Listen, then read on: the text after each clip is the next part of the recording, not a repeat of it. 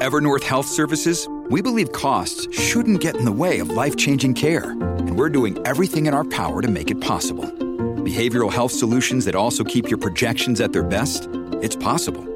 Pharmacy benefits that benefit your bottom line? It's possible. Complex specialty care that cares about your ROI? It's possible. Because we're already doing it. All while saving businesses billions. That's Wonder made possible. Learn more at evernorth.com/wonder.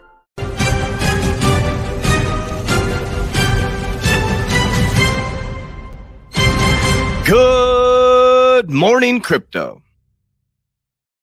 Warriors, hello and welcome back to your favorite crypto news channel, Good Morning Crypto, where we bring you the most relevant and impactful crypto news topics and do the deep diving that you don't have the time to do. I'm your host, Abdullah Nassif, and better known as Abs, and I'm here with my two best buddies in the whole wide world, Johnny Crypto and Mario. So why don't you introduce yourselves real quick? Good morning, everybody. My name is Mario, aka the No Defender, and it's a real pleasure to be here again today with my two brothers alike. Beautiful. Good morning, everybody. My name is Johnny Crypto with a K, and I hope you're all having a good day. And it is certainly always a great day when you're hanging out with your two best crypto buddies. So, good morning. Happy to see you guys. How's everybody doing? Good. Happy to see you too, Johnny. So we got some awesome stuff for you guys today. As you can tell, there's tons of Russia news. There's tons of Bitcoin news. Everyone's worried about the market. But we're going to take you through and show you how to stay level-headed, stay calm, and really understand what's about to take place if we do go to war and what's going to take place if we don't. So let's get right into this. Here's our first article. So Bitcoin and other cryptocurrencies synced on the mounting tensions in the Russia-Ukraine. Bitcoin sank as low as $36,000 Tuesday morning, and the analysis was attributed to the drop in escalating tensions between Russia and Ukraine. Yeah. Russian President, I'm just going to finish here. Russian President Vladimir Putin on Monday ordered troops into two breakaway regions in eastern Ukraine moments after declaring them as independent. This is massive. Mario, do you want to chime in? Yeah, I mean, this is getting a lot of attention recently, and I know that there's a lot of people that are extremely skeptical and kind of afraid. I mean, for people that are exposed to crypto or any kind of investments for that matter. I mean, war is something that's going to scare people. And I personally, I'll be honest, I don't pay too much attention to it. And I know it's relevant and I know that it's important, but I also know that there's a lot of stuff that we don't know, and I just try not to pay too much attention to it and kind of continue with my thesis and what I believe in. So yeah, that's just me. Yep. And I think a lot of people are concerned with how can they hedge against this? Like if we're about to go into a recession or if we're about to go into a war, how can they take advantage and put themselves in the right situation? And the case for Bitcoin as sort of a digital gold has broken down as more institutional investors have started to trade it, and the cryptocurrency is becoming more closely aligned with the fluctuations of traditional markets. I tend to disagree with this. I still believe that Bitcoin is a great hedge against inflation, and the fact that we've experienced the price appreciation we did over the past year is a perfect example of that. I mean, we went at the end of 2020, in September of 2020, Bitcoin was $9,000. By April of 2021, we were sitting above $65,000. If that's not some form of a hedge against inflation, I really don't know what is. Johnny, do you want to chime in here? Yeah, so, at times like this, when there's uncertainty, investors usually want to flock to areas where they feel their money can be safe, right? And so this is actually going to be a good test to see, in my opinion anyway, if Bitcoin really is a true digital gold, right? These are the times when there's fear, there's uncertainty. People don't like to lose money, so they flock to areas that are safe. So going to be really interesting, a good test to see, I think for the first time where we've had some really serious uncertainty other than COVID, right? And you saw people flock to Bitcoin then afterwards. So it'd be interesting to see if that happens again now. Yeah, it will be. And I believe we have a surprise coming in on the live stream very, very soon. So without further ado, we have the one, the only, the Arcane Bear himself. We're super excited to have you join our podcast today, man. How you doing? Hey, gents. Great to see you guys. It's a nice morning here in Costa Rica. Just finished a little bit of yoga. So Nice. looking forward to chatting. That's awesome. Yeah, we're super excited to have you. I've been watching a ton of your content this week, and I think we have very similar minds. Mario, Johnny, do you want to introduce yourself real quick? Yeah, absolutely. Hey, Arcane Bear. My name is Mario, and I'm part here with the crypto research team. And thank you for accepting our invitation to come on the channel. It's a real pleasure. I've been watching your content for about a year now, and I really love the way that you're just so calm. You pass on this message to all your community of zoom out, stay calm, invest, and just wait. Yeah, that huddle mindset. I love it. Yeah, great. Thank you. Yeah, it's a lot of fun, a lot of study and failure to get to kind of a repeatable thesis, really. Yeah. Well, good morning, Arcane Bear. My name is Johnny Crypto. Thank you for joining the show. We're happy to have you here. I've been myself into crypto for about a year and a half, so I'm still kind of new and learning it, but spending a ton of time researching and learning and following your content as well. So really appreciate all your help in learning the markets and how to navigate them. So thank you for that. Looking forward to today. Awesome. Yeah, happy to share. It'll be fun to chat today, guys. Yes. So where do we want to go? Right now, we're talking about how emotional stability is pretty much what we're focused on for the beginning. So there's so much fear in the market. We're looking at the news with Russia and Ukraine, and everyone's saying that all assets are basically collapsing for the short term. We know that you've been in Bitcoin since 2013, so you've pretty much experienced it all as far as cryptocurrency is concerned. So what's your opinion on how things are right now? And does this feel similar to any previous time period you've been through? We're in unprecedented times. For instance, Canada's locking and freezing of bank accounts through what appear to be nothing more than political dissidents is very frightening. So this is what Bitcoin was designed for. Bitcoin is designed as censorship resistant, kind of choose your own money. And when I first started kind of really figuring it out, what that meant was during the Cypriot crisis, or when the Cypriot or the Cyprus banks started closing in and taking people's money. And I think people started to recognize, at least in the Mediterranean at that time, that banks can just close your accounts and take your money whenever they want. And so to see this happen in what's been deemed a first world, rather democratic country for a long time is frightening, not just because of the money, but it means that we're just one step away from being under a dictatorship or a tyrant, effectively. So we've just been through a very long cycle of accumulation between 2017 and 2020. Bitcoin bounced around between, let's say, around $3,000 to $14,000, hit that trading range a few times.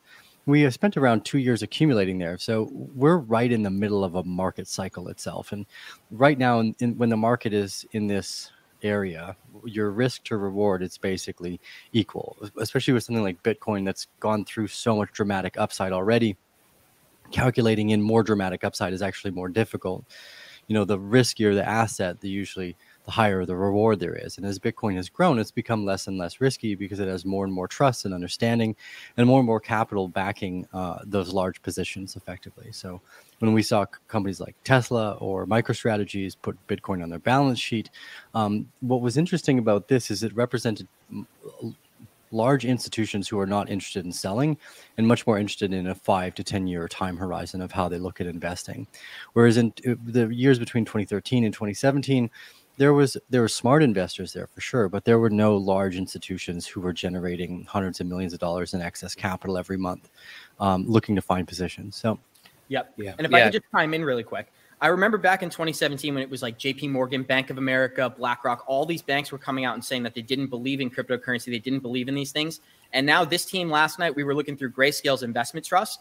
They have $25 billion worth of Bitcoin in publicly in that fund. You can just go and look at that. So the fact that these banks and institutions are now comfortable publicly doing this and giving their investors exposure to things like this makes me excited. In these short-term pullbacks, I don't get as nervous as I used to.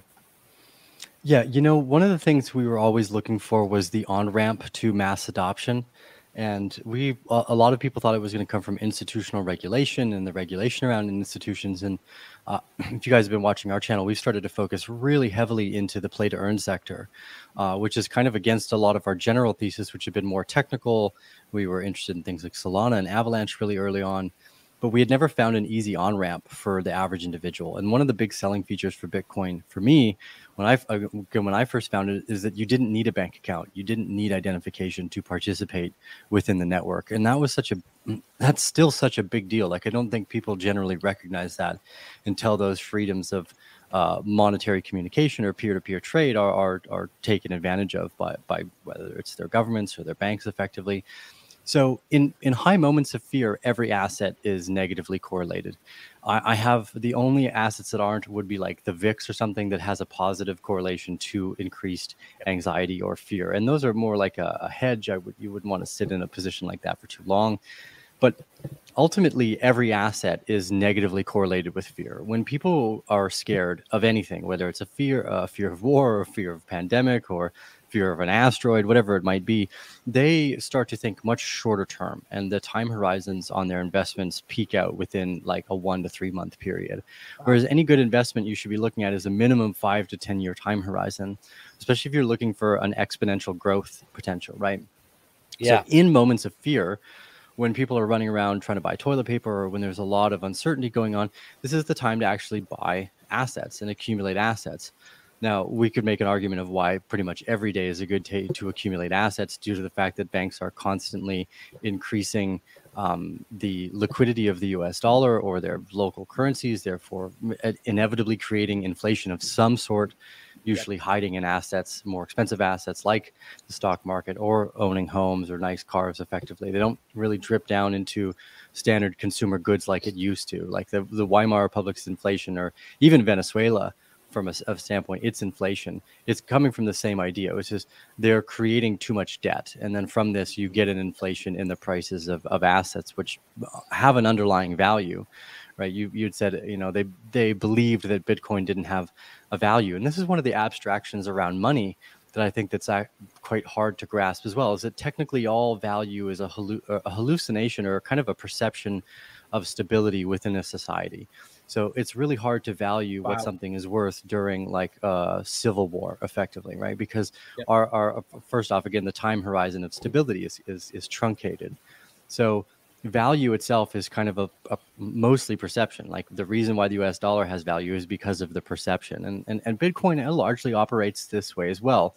Yes, you need liquidity. Can I enter into and exit a position? And can I trade that position for one asset for another? And this is largely about peer-to-peer recognition. So peer-to-peer value perception.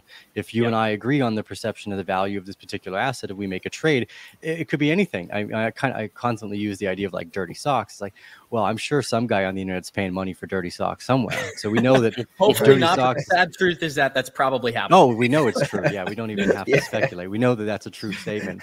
So this kind of age-old argument is like, well, what is money? It's really decided between two peers in an individual trade, and that's money at that particular sentiment. Now, I think a big mistake that people have made is conflating money and currency, and currency has been a constantly inflated process, and there's actually even real arguments for why you would want to inflate a currency. Our population is growing, new ideas are being invented, new value is being created through those individuals and their IP. So how do you keep the monetary velocity up with the amount of new wealth that's being generated? Now, so even though there's a good argument for inflation, the real argument against it is who's in control of that inflation. The Federal Reserve. Right.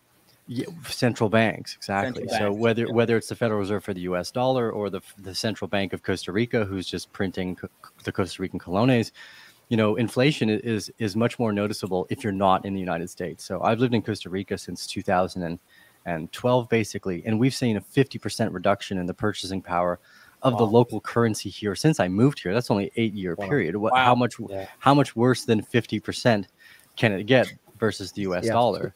So we have a lot of drama taking place globally, and even though Bitcoin is what I would consider a safe asset, and again, one of the things that we have to make an argument here is the value of perception.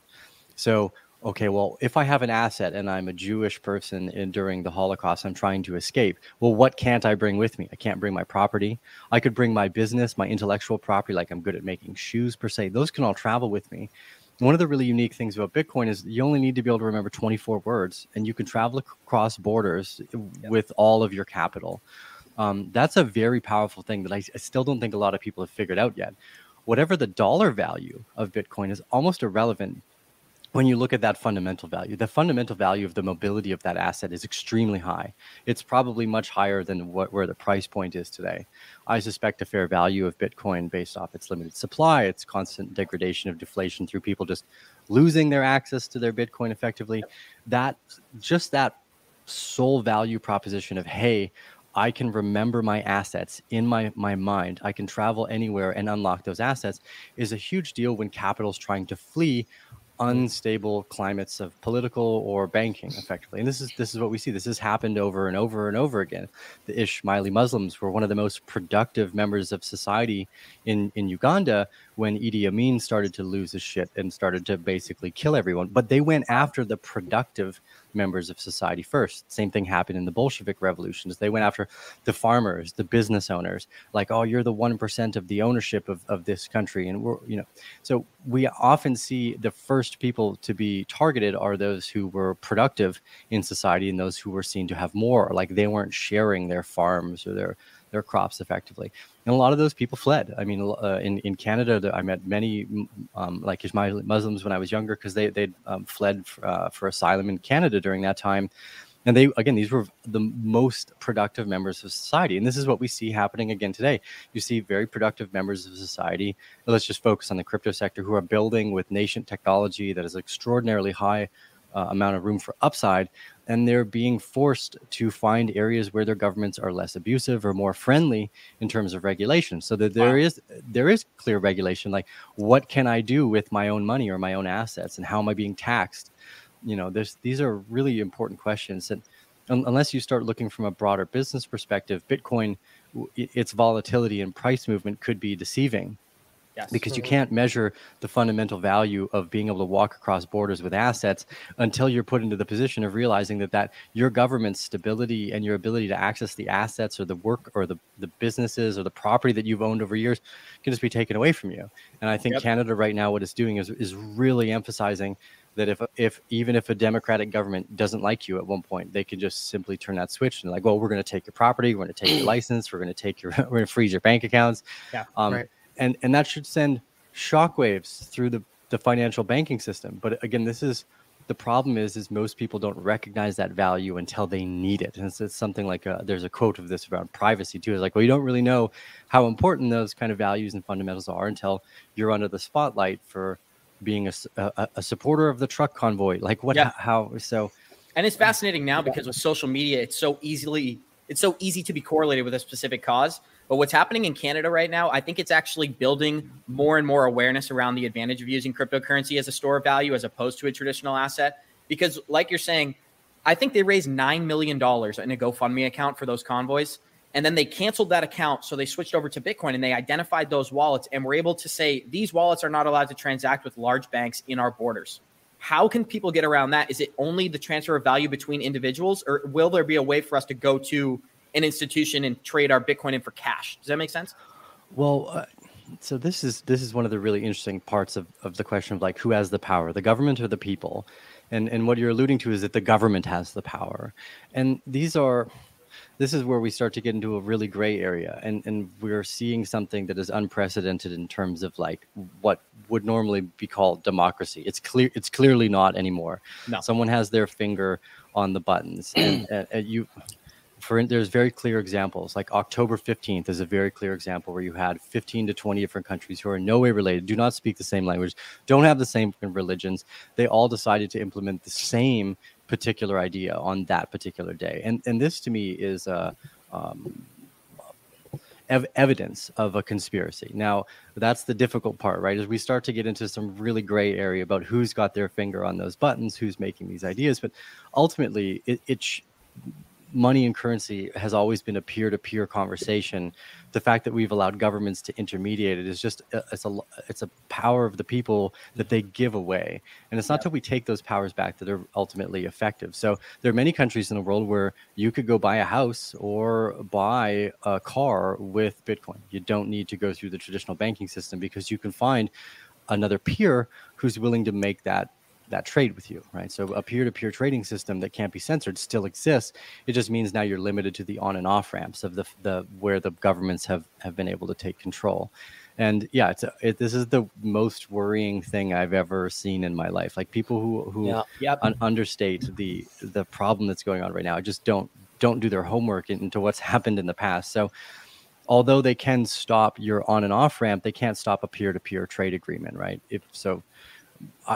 What this looks like a few years from now is hard to say. Like just from Canada as an example, they've absolutely destroyed any credibility as a sovereign nation and democracy. Their banking system, everything will be under scrutinization by anyone who wants to work or do business there for decades to come. I think the reason why they're digging in so hard is because they either know they're criminals or they know they're going to be caught for something criminal, because that's what criminals do. They like dig in 2 to 3 times harder, or an animal that's backed up against a corner, they'll go and fight till their last breath effectively. This is so I don't suspect it's going to get better sooner. It's probably going to continue to get worse, and maybe in a few more countries. So this is a high time to think strategically. The Ismaili Muslims, the Jewish people, the smart ones just left all of their assets behind. They had no way to take large sums of asset with you. But here, again, you can take your Bitcoin with you. You can go to a different country, and if you can find a peer that's willing to trade with you a house or a car, and you can start to set up shop. Now, again, we're out of my like spectral field of normalcy, because this political conversation is so dramatic. Like again, what happened in Canada this last week is unprecedented. Like history books will write about the insanity of what's happened for decades to come, because it's so far out of the normal, like how we function as a proper society. So because of that uncertainty, any price point for Bitcoin, I think, is probably irrelevant. Once it gets to a full-blown scale event where you're like, I need this asset to leave the country and bring something with me, it will be a price unacquirable effectively. No one will be willing to sell it. What is a fundamental difference between Bitcoin and another type of cryptocurrency? Why do you think people should be using Bitcoin as a way to hedge against these governments as opposed to Ethereum or great question, or ADA or other examples? I actually don't think it's important. Technically speaking, we could get into arguments around the technicalities of each one of these these ideas, but fundamentally what really sold me on Bitcoin, even though there's technology behind it, it was the concept of free choice money or sovereign money. So we have a Bear token that we put liquidity up for, and we use it as a giveaway token. I actually have an easier time paying one of our South African employees with Bear token than anything else, because it's they can't accept PayPal. There's no easy way for me to give them money. So I send them Bear token. They can trade the Bear token for USDC or Bitcoin or Ethereum, whatever they would like. So this kind of mutability, or I guess in reality, the fungibility of the digital global currency movement is what's so exciting. It's not just that it's Bitcoin. Now, Bitcoin is the largest holder of liquidity. So the reason why we would argue for Bitcoin is because it has the most liquidity behind it.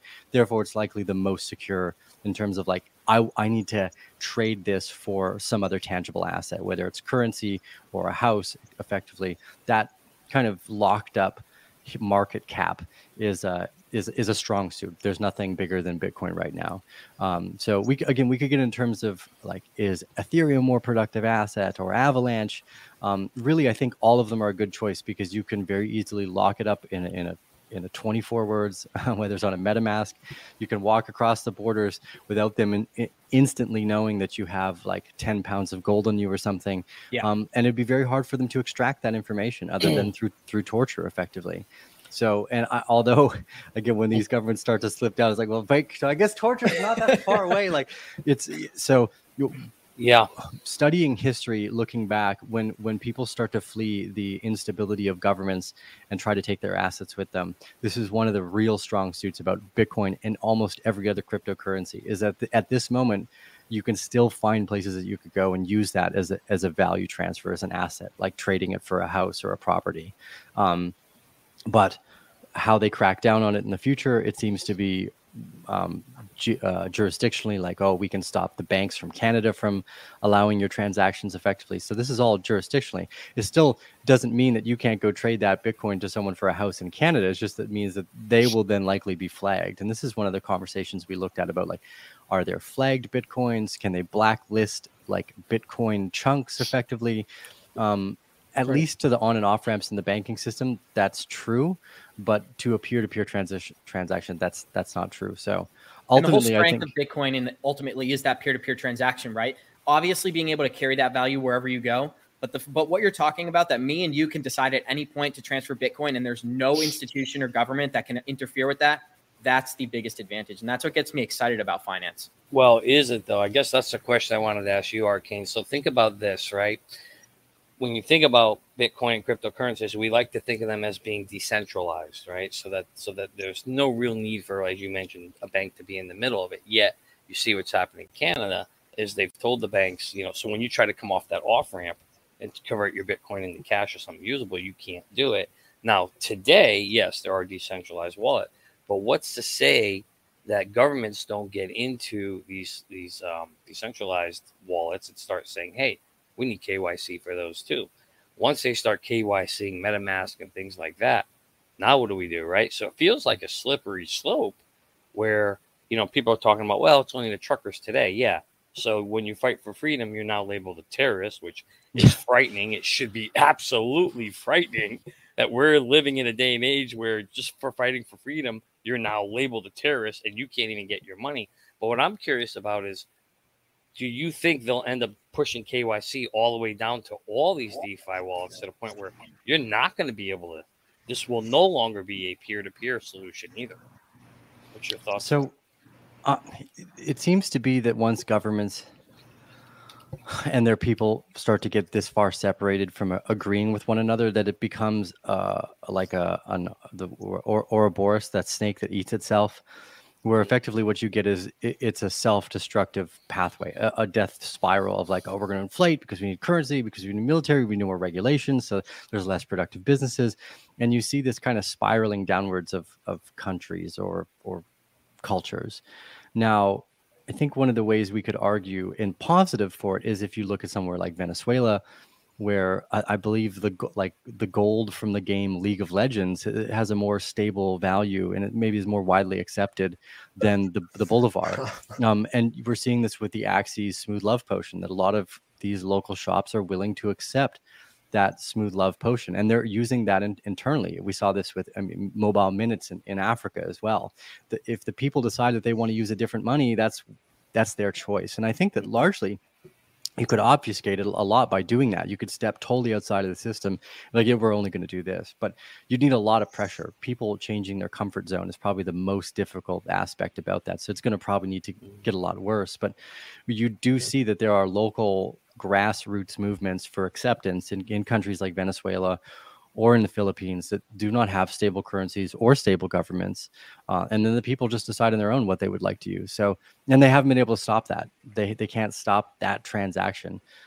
So they can stop the on and off ramp, the traditional banking system, but not the peer-to-peer relationship of value. Like, again, if someone wanted to trade dirty socks for your pillow and you're like stoked about the trade, you really wanted socks. That is a horrible idea, I'm sure, but peer-to-peer trade is effectively where money is birthed from, and it's a choice between both participants. Like, what is that store of value? Like, what am I willing to accept in terms of one asset for another, right? So Bitcoin largely holds, so I think it holds so much value because it's never been hacked, it's never been cracked, there's been no downtime. It's like a tractor. It just keeps doing the one thing that I want it to. Whereas with the Ethereum or Avalanche or any number of other things, you actually have a lot more risk still. Bitcoin's kind of left its area of risk of the last few years. Now, it's still risky, but it's not anywhere near as outlandish or risky as when it was $200 or $300. Like, oh, crazy internet money, right? People are starting to recognize value is that's a age-old quote too. Is like, value is in the eye of the hodler. Where it comes from personal choice to some degree or another, personal perception of what you find valuable in, whether it's a property or a yacht or Bitcoin. So it's a really hard question. I don't think there's any answers to. The only real relevant function we have is what's happened in history in these moments. And we're headed toward, or we are in, with the largest sovereign and international debt crisis ever. Part of me really frequently questions, okay, is what we're witnessing more like the magician trying to be like, hey, look over here. Well, the real magic trick is actually taking place inside of the sovereign just debt real crisis. quick, it's awesome that you say that, because Coach JV, who is the leader of this channel, he always says they're going to lead you this direction. We do the opposite. They're going to tell you to look left. We go right, because that's just the name of the game, right? And nothing's different. It's like you're saying, we've seen it before. Yeah, anyone they censor, you can probably make sure you can probably place a bet on them being pretty damn close to the truth. And this is, I never thought we'd see something like this in my lifetime. I think a lot of us got comfortable with democracy or freedoms and constitutional rights being like, oh yes, a given. Like I have a sovereign passport. That's all up in the air right now. I don't. Again, the only way these have been solved in the past is usually through a bunch of bumpy, very disconnected years between their governments and the societies. You know, I moved away from Canada a bunch of years ago, but under the same premise. I was hyper interested in studying psychedelic mushrooms, and they were like, well, you're a criminal. I'm like, for plants? So this just doesn't make any sense to me. So I left Canada. I went to countries that were more favorable in terms of like, can I eat plants here legally? Like, are these legal plants? You know, and this is such a weird thing, because ultimately, if you're being a good investor, it gives you the insight that you need to, well, you basically end up being a conspiracy theorist almost all. If you're a good investor, you basically look like a conspiracy theorist, because you can tell what's going to be happening in the future to some degree or another. And these things were not, they've been clear for a few years now that this has been a war on freedom and a war on personal choice. It started with things like plants, like, oh, you can't take the mushrooms. Like, well, why not? Well, because we said so. It's like, well, these are attacks on personal freedom, and it's been happening for longer than I've been alive. This is just like a boiling point, and it seems to be global. You know, there are a few countries that have put their hands up and like, you know, we're interested in freedom, like El Salvador. Costa Rica was actually even really good for up until October 15th, basically. Mexico is a really interesting kind of side study thesis. She's like, okay, well, if there's already a drug cartel in charge of the government, it's hard for another drug cartel to come in and take over. So, wow, they've been wide open. Yeah, it's like, this is under the quote, like the devil you know versus the devil you don't kind of mentality. So a big part of my search right now has been, where is the least abusive government? Who provide the most freedoms? And it's very difficult to tell right now. This is why, again, I think like the fundamental value of something like Bitcoin is no matter what the price is at, the fundamental value of a mobile, memorable asset is orders of magnitude higher than what the price is today. Yeah, I think we'll end up there. What I believe was shocking was that when we went through 2020, I think I viewed society through a certain lens, that this is how things operate and this is how they've always operated. And when everything came to a halt, it really just, because I wasn't aware enough in 2008 to really even understand what was happening. But as we went through 2020, I understood that people's perceptions are totally capable of changing drastically, very quickly. Like, just for example, when they were trying to flatten the curve for 2 weeks, here we are 2 years later, and we're still dealing with a lot of the same conversations that we began with. And that's why I don't think that what we perceive to be money or reality or standards of living, they're totally capable of being changed, and we have to fight for these things. Yeah, this is, to come to the conclusions that I've come to over the last year based off my research, I never thought would be the case. Like, it's astounding to me that the most logical conclusion is actually a conspiracy. I don't know how many people it took to do this or to pull it off, but when you start to look and you do the research, you're like, oh wow, this is exactly what a global conspiracy for a coup d'etat against democracy would look like. And they're pulling very unique strings. Again, we have so much scientific data that says, if I put on a white lab coat and I tell you to do some shit, I can get you to do some like pretty horrific shit just because of the white lab coat. We've known this for decades. Yet we fall into the same human traps, or the human nature traps. And it's not just around people wearing white lab coats. It's any number of things. Like social proof is another one of these fascinating ideas where we can send 20 people through a line. We'll make the first like 7 people part of the experiment. They'll lie, say one line is bigger than the other when they're clearly both the same size. And you can convince the next 5 to 7 people afterwards to say that it's longer, even though it's clearly not, just through social proof. So human consciousness and human perception around like what is credible is very easily manipulatable. And we have like stacks of evidence and data that prove this. So this looks like a very highly refined intelligence movement to try to take over the plebs of society and incorporate something that they think is for their own standard. Now, you couldn't have convinced me that I would come to that conclusion in 2020, like that Bill Gates is somehow part of a conspiracy. I was like, nah, it's just a philanthropist. The road to hell is paved in good intentions. And Yeah. but then you start to listen. Like I heard him the other day say, this is totally out of left field.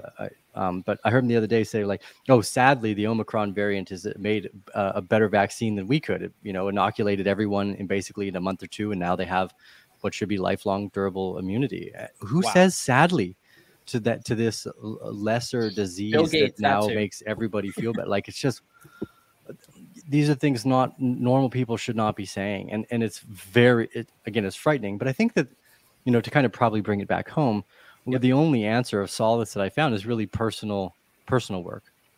I'm spent meditating, doing yoga. We're going to be in this story, and this story is going to play out probably like a wave. And fighting the ocean is not smart or possible. You can learn how to get underneath the wave. You can learn how to but if you get hit by some of these waves that are coming through, it's going to take you out. And so as a surfer, I think one of the most important things to do is to be focused on kind of like self sovereignty. I'm working on separate passports. We're working on how to where are you banking? I had I'm severely worried about Canada because I have a Canadian passport as well. I'm not a Canadian citizen or resident anymore, but nonetheless, what's happening right now is unparalleled in terms of causing fear. So the fact that Bitcoin's only down this much is actually amazing. It'll probably go lower. We could easily go down to, let's say, anywhere between $14,000 to $20,000, but it's not going to last. There are huge sums of money on the other side of this table that recognize the exact same thing. Well, what happens if the government says, well, we don't like you and we're going to freeze all your accounts? Can you take anything with you? Bitcoin, you can still move your Bitcoin around the world. And although they can stop you from moving through institutional banks, they can't stop you from leaving the country with that capital effectively. Yeah. And I know Mario had a question. I just wanted to chime in really quick. When you think about Bitcoin and what's taken place over the past 2 years, basically, and I would say it's safely established itself as a hedge against inflation, but that seems to be the biggest question right now with a lot of these mainstream news. They're reverting that claim and saying, oh, it's not a hedge against inflation.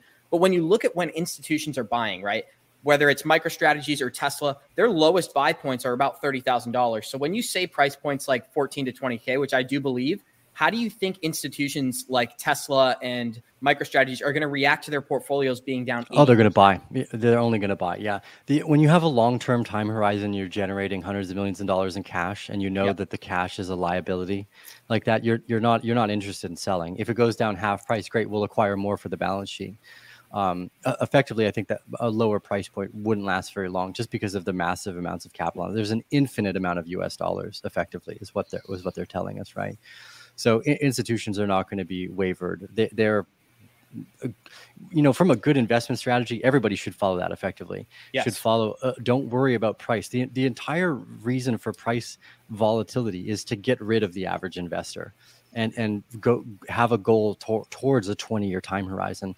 There's some phenomenal books out there that talk about what long-term investments look like. Well, how do you turn 10 grand into $1 million, and how long does that take? And these investments have been around for hundreds of years, where you can invest 10 grand and make $1 million.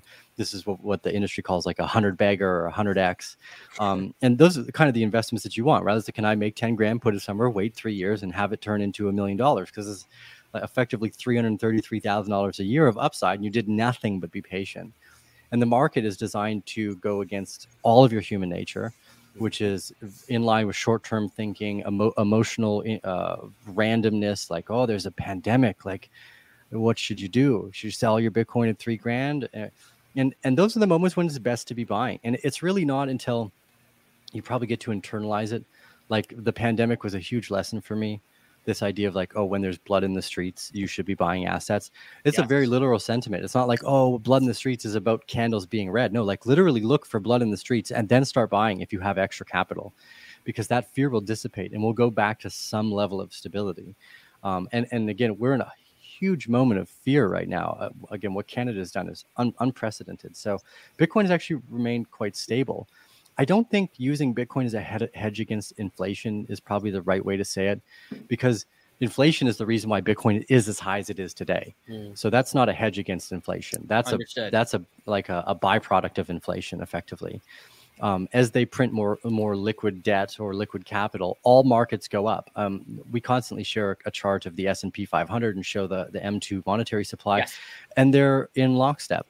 They move together synonymously. So Bitcoin is not a hedge against inflation, I don't think. It's a hedge against tyranny. It's a hedge against censorship in money. And more importantly, probably it's a hedge against not inflation, because someone actually said this quite nicely when we were on a call the other day. We were talking about play to earn mechanics for a video game, but inflation is a symptom of the debt creation, right? So inflation comes from this massive creation of debt, more so than inflation is the root cause. Like inflation isn't the root cause. Like we don't print more capital and then inflation goes up. We print more capital and that capital wants to go somewhere, especially if it's in the hands of intelligent investors, because the intelligent investor knows that cash is a liability.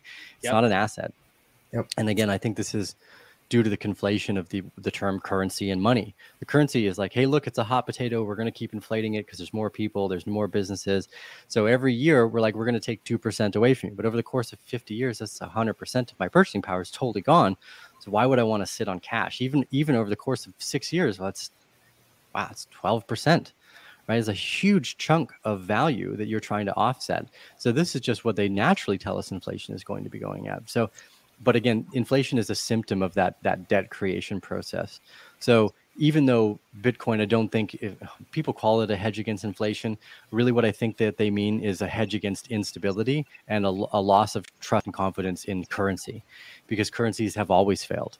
There's not a single currency in human history that has survived X amount of time because people have lost confidence in that stability of what's usually government or society. That's kind of like where that money conversation comes from, like I forget what the Roman currency was called, the Denkar maybe. But anyways, the point of this is they started to inflate their currency by decreasing the amount of silver that was in it, and then effectively there was no silver left in it, and they were just printing pewter coins, so anybody could make them. And again, these are side effects of really an unstable society and broken social contract layers more than anything else. And I think so these are symptoms. Bitcoin, again, just a kind of short answer, Bitcoin, I don't think is supposed to be a hedge against inflation, as it's supposed to be a hedge and of maintaining my physical property and ownership through traumatic governmental malfeasance. Got it. Yeah. Mario, did you have a question? Yep. So I wanted to backtrack a little bit. And so you mentioned that you're living in Costa Rica. Can you tell us a little bit of how that happened? And we're just going to go away from crypto a little bit. I'd like to give our viewers a little bit about who Arcane Bear is. How did you get to Costa Rica, and who is Arcane Bear, or how did Arcane Bear come to be? Yeah, fun question. So I moved to Costa Rica. Actually, I started traveling down to Central America. Okay, we'll rewind a little further. I was around 17 years old when I dropped out of grade 10 due to my interest in psychedelic mushrooms. My thesis at that point was that most spiritual experience and dogma, for that matter, likely came from whether endogenous or exogenous psychedelic hallucinations, or I guess they're not even hallucination, but some type of psychedelic experience. And then realizing very quickly that, like I said, I was deemed a criminal for those interests, which just seemed absurd to me. My first instinct was to leave. So I dropped out of school and I hitchhiked from Canada down to Central America. So I put my thumb out and I hitchhiked through the United States, through Mexico, into Guatemala and Belize. This was around 2006. Yeah, 2006. The album 10,000 Days by Tool had just come out. This is 2006. And I spent approximately kind of 2 or 3 years traveling around Central America. I'd go back to Canada. I'd do about 3 months worth of tree planting and then leave again with the money I'd saved. And I just started I fell in love with the culture of this area and what I like to call affordable corruption. that it, when you go to Mexico, you get pulled over, you're speeding. Oh, how can I give you $20? And I was like, yeah, that's fine. That's a load easier to deal with than like a ticket. And I'll go to court and arbitrate, or I gotta point on my license or some shit. I actually liked the affordable corruption. If you live in a society that's systemically corrupt, just maybe try to find places where the corruption you can actually pay for, right? This is kind of one of the awkward conversations that was difficult to maintain with a lot of people. It's like, well, look, I'm interested in psychedelic plants, so if I do them here, I'm a criminal. So where can I go do them where I'm not a criminal for my interests? And this is society has a knack at doing this. We always try to bring out the pitchforks and torches for people that are usually ahead of the curve, just to some degree or another. So now it's super cool. Like MDMA and psychedelic mushrooms are all the hot rage, and they even got it in Vegas now. Startup culture. Oh yeah, it's all the. So this is one of those aspects of kind of what helped me be a good investor as well. So it was right early about finding the signal that mushrooms are awesome, and also capable enough to maintain my own interest while everybody not only was telling me I was wrong, but was telling me I was a criminal. So like a complete out fringe of society, right? So to maintain your interest or your conviction or your commitment to an investment, even though everybody is telling you wrong, is probably one of the hardest things. So around 2011, I started my first business while I was living in Guatemala. We were doing really well. And around that time, Bitcoin was around $90. And we bought our first Bitcoin to pay for servers because it was easier. Like, hey, we'll give you 50% off, and we were paying like $600 a month in servers. So it's not a small deduction every month. You're like, okay, great, we can save money. So we were buying Bitcoin around $90 to use to pay for decreased prices in servers. I didn't really get it at that point. It took about a year later. I was living in Guatemala in like a tiny little town in Sununa in a place around Lake Atitlan, and I found like a Bitcoin card. It was Bitcoin. It had the flower of life behind it, and it was talking about non-governmental money. Effectively, was one of the kind of easy ways to say it, and that's when I really started to get it. So, and that was actually also during the Sapritic crash. So, as Bitcoin was on its way up to $1,000 for the first time, that's when I really started to figure it out. And this is probably where most people enter the market too, is right near the top. Because the price and the value start to make sense to the individual, and also the reason why just a stable investment thesis is so powerful. So I was living in Guatemala. I was kind of specializing in business. I moved to Costa Rica because it's really easy to own land here. They have a lot of lax laws with crypto. Like I can go buy a car with USDC and it takes like 5 minutes, or I go buy a house as long as they accept it, at least. So you still have to find a buyer or a seller for any peer-to-peer contract, but they didn't have any laws around using the currency. You didn't have to touch a bank. All you had to do is pay paper taxes for when you transfer the vehicle, when you transfer the home or whatever it might be. So I ended up buying property in Costa Rica, and I've been here basically ever since.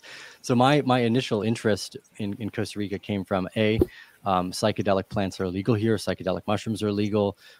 You can technically grow ganja here, upwards. I think it's 4 plants specifically, although I've never tested that. And ayahuasca is actually quite predominant around here too as well. So I grow ayahuasca on my property. And those were the big selling features, is that I developed a really deep relationship with nature. And then that's kind of what brought me down here. It's just a place where I could maintain that relationship without being called a criminal. Effectively, that was like the main selling feature. And then crypto and Arcane Bear kind of came right, or I guess like Arcane Bear as a crypto channel happened in around 2017. I started a Twitter account trying to like talk shit about the finance world. And if you if you look back on my YouTube channel, the second video I made with me, my long hair, walking down the beach, talking about how Bitcoin was going to go to $6 million because they were going to inevitably just totally destroy currencies in the future. And there's nothing that we could do about it. So you might as well buy Bitcoin. And Bitcoin was around $400 at that point. So I was definitely the crazy long-haired person trying to tell people Bitcoin was going to go to $6 million. It was at $200.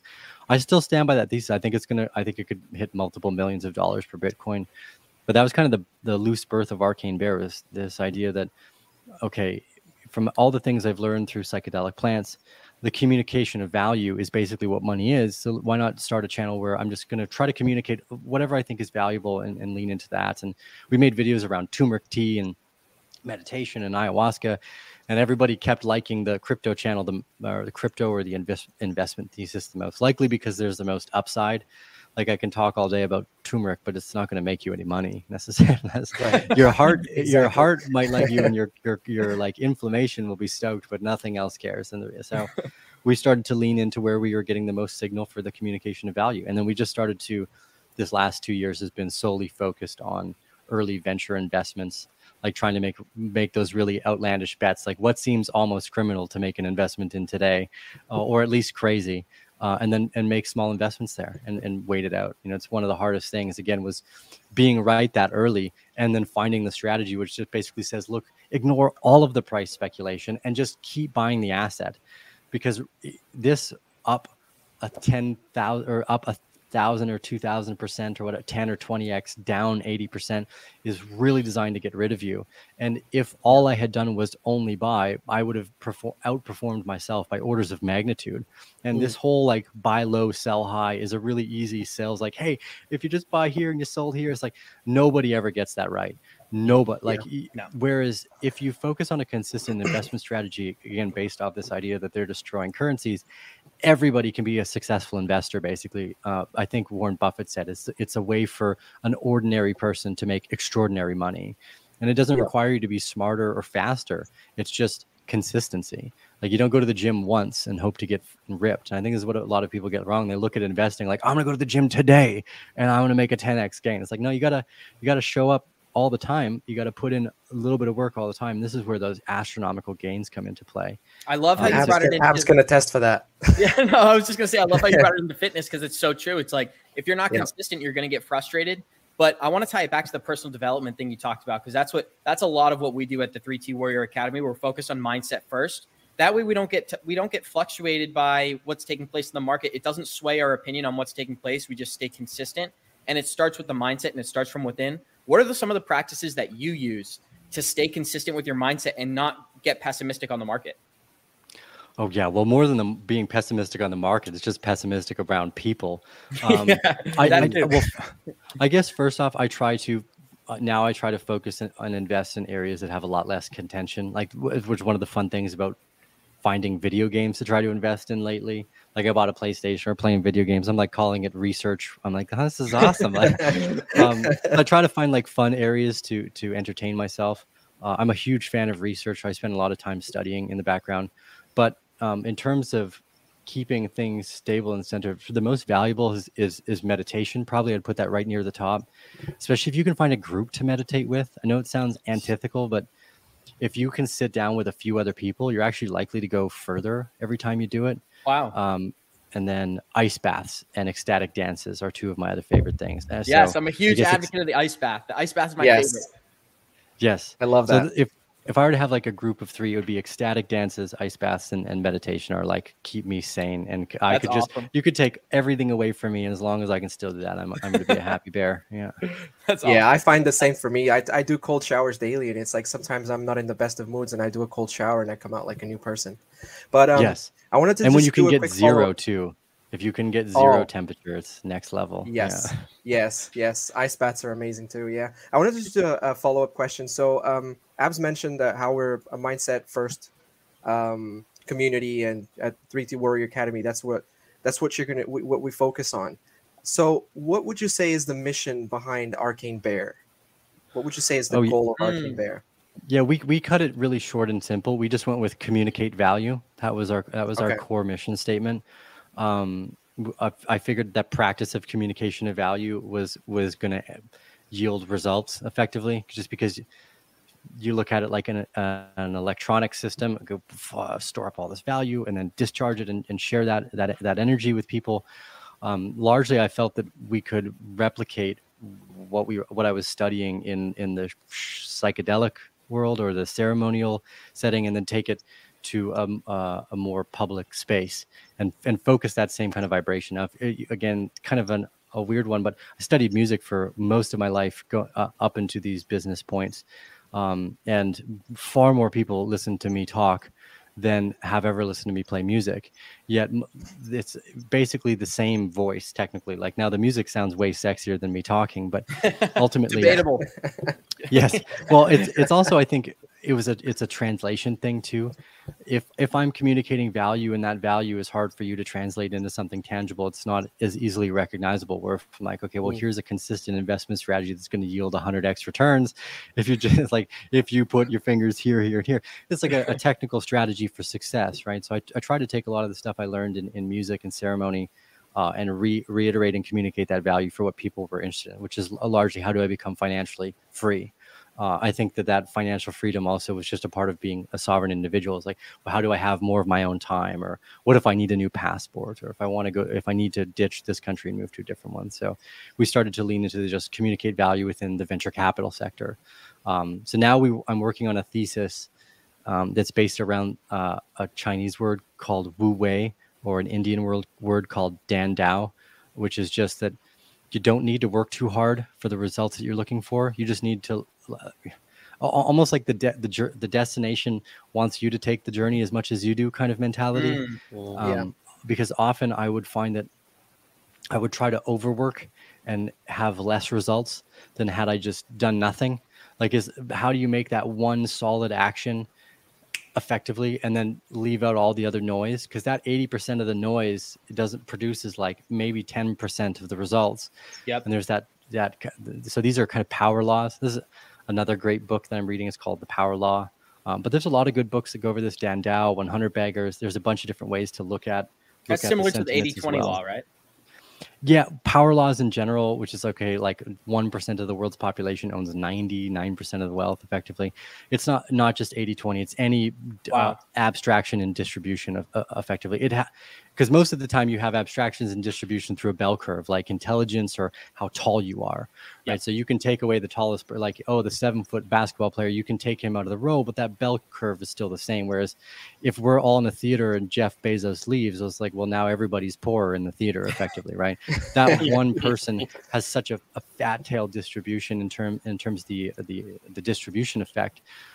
So yeah, those are called power laws, and they exist in nature too. It's the biggest stars gather the most mass, right? The biggest trees get the most sunlight and the most nutrients. It's not an unnatural effect. It's a difficult one for society to manage because it means that there's a portion of the population who always has a difficult time. But again, what we try to, I guess, get across is that communication of value. That's our core mission statement. And then more and more recently, kind of the philosophy of how work is done or how much work one should be doing or where you work or this type of idea. Because so many times I tried to do more and then ended up losing instead of like just being patient with the few really good ideas I had already put into place. So a type of focus as well. That's fascinating. Right. And just to bring it all together, I think that speaking to someone like you, clearly your depth of knowledge, it's off the charts, man. It's unbelievable. The way that you're able to go into these topics and you stick with it. And I'm really, it's amazing. It's been a great time talking to you. I want to give you a chance to plug all your channels and just let people know where they can find more of your content. Oh yeah. You can find if you type Arcane Bear anywhere in the internet, whether it's YouTube or Twitter, this is probably the main conversation points. You can also go to our website. We have a lot of documentation and kind of written versions of our thesis there as well, just arcanebear.com. But YouTube's probably the best, is where I do the most talking. Or if you like somewhat satirical things, I try to shit talk on Twitter a little bit here and there, make That's fun always of fun. stuff. Yeah, exactly. Well, I've totally destroyed my Instagram and Facebook account by being apolitical. So I don't do that on Twitter or YouTube, but Facebook and Instagram I've wrecked them. That's awesome, man. That's awesome. Yeah. So just to tie it all together, I just want to say thank you. This has been amazing. I'm not sure if Johnny or Mario has any closing questions for you. Anything? No, I think, go on, Johnny. I just got one, Arcane. As you talked about kind of sovereignty and you're looking for areas or countries where they are, more freer than we are today. You mentioned obviously Costa Rica. Are there any other countries you're looking at as well, or does Costa Rica seem to be the one for you? No, Costa Rica actually has lost my favor as of October 15th because it's very clear that they're under the same political coup d'etat that others are under. Everything was amazing here up until October 15th. We had no PCR tests, we had no quarantine, no, and then all of a sudden October 15th, they're like vaccine QR codes for everybody to enter every store. You're like, whoa, what? Like this is. And multiple countries did that all on October 15th. So they're under the same political or monetary pressure as a bunch of other countries. Mexico looked awesome. Again, I made the argument for already knowing which drug cartel manages your government. Yeah. Just as long as you don't sell cocaine or weed, I guess you're probably fine in Mexico.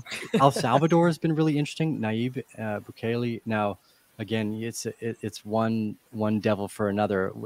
How governments work effectively. Uruguay or Paraguay both look interesting. The Dominican, there's a few countries that have stayed open this whole entire time. Dominican Republic, Costa Rica. But again, there's just Costa Rica has on October 15th really showed their hand for who's bidding that they do. It's not the people's anymore. And that's always a disturbing characteristic. I really don't know. There are definitely more favorable jurisdictions, especially in terms of like business or taxes. But the most freedom right now actually seems to be coming from countries like El Salvador and Mexico, which is totally counterintuitive. Shocking. Yeah, yes, exactly. But that's good to know. People are looking for where can they go, and it's funny. I keep hearing Mexico popping up more and more, so that's very interesting. Well, Mexico will give you 180 days right out the gate too. Like you can land and stay for 6 months, and all you got to do is like you could literally go from Mexico down into like Guatemala for the day. So Guatemala's right next door to it, or I think it's Guatemala's right next door to it. So you could go from Mexico to Guatemala back into Mexico and then stay the entire year and only leave for like 24 hours, if that. I think at the Guatemalan border, you could probably, I don't suggest anyone doing anything illegal, but you can probably just pay for someone to like stamp your passport and not even have to go across. This is one of the weirdest parts about that I found that moving here is that if we are dealing with a systemically corrupt government globally, affordable corruption is a great feature. I love that. We're going to add that to the vocabulary. Affordable corruption. I'm going to add that to the criteria list. I love that. That's a fascinating way to end it. It really is. I just want to say thank you again. I'm super grateful that you came onto our podcast. This has been awesome. Mario's the one who brought you in, so I'd like to put him on the spot and just let him close it out here if he has any closing remarks, and then we'll just take it home. Yeah, it's been a real pleasure having you on, Arcane Bear. Thank you for sharing your insight with our community. Thank you for sharing your opinions on where you see crypto. Essentially, we are a crypto channel, so we wanted to just focus on crypto first. But being that the 3T Warrior Academy is a mindset first company, and we're trying to provide freedom to everybody, I know that you align a lot with what we're doing. So I just wanted to share that with everybody. So yeah, thank you for coming. We hope to have you again one day in the future. Yes, and we would love to collaborate again. And it's like we always say, Mario, Warriors, rise. Get your shit together, baby. Thank you, Arcane Bear. It's been awesome. Awesome. A pleasure chatting, gentlemen. I look forward to the next one. We'll speak again soon.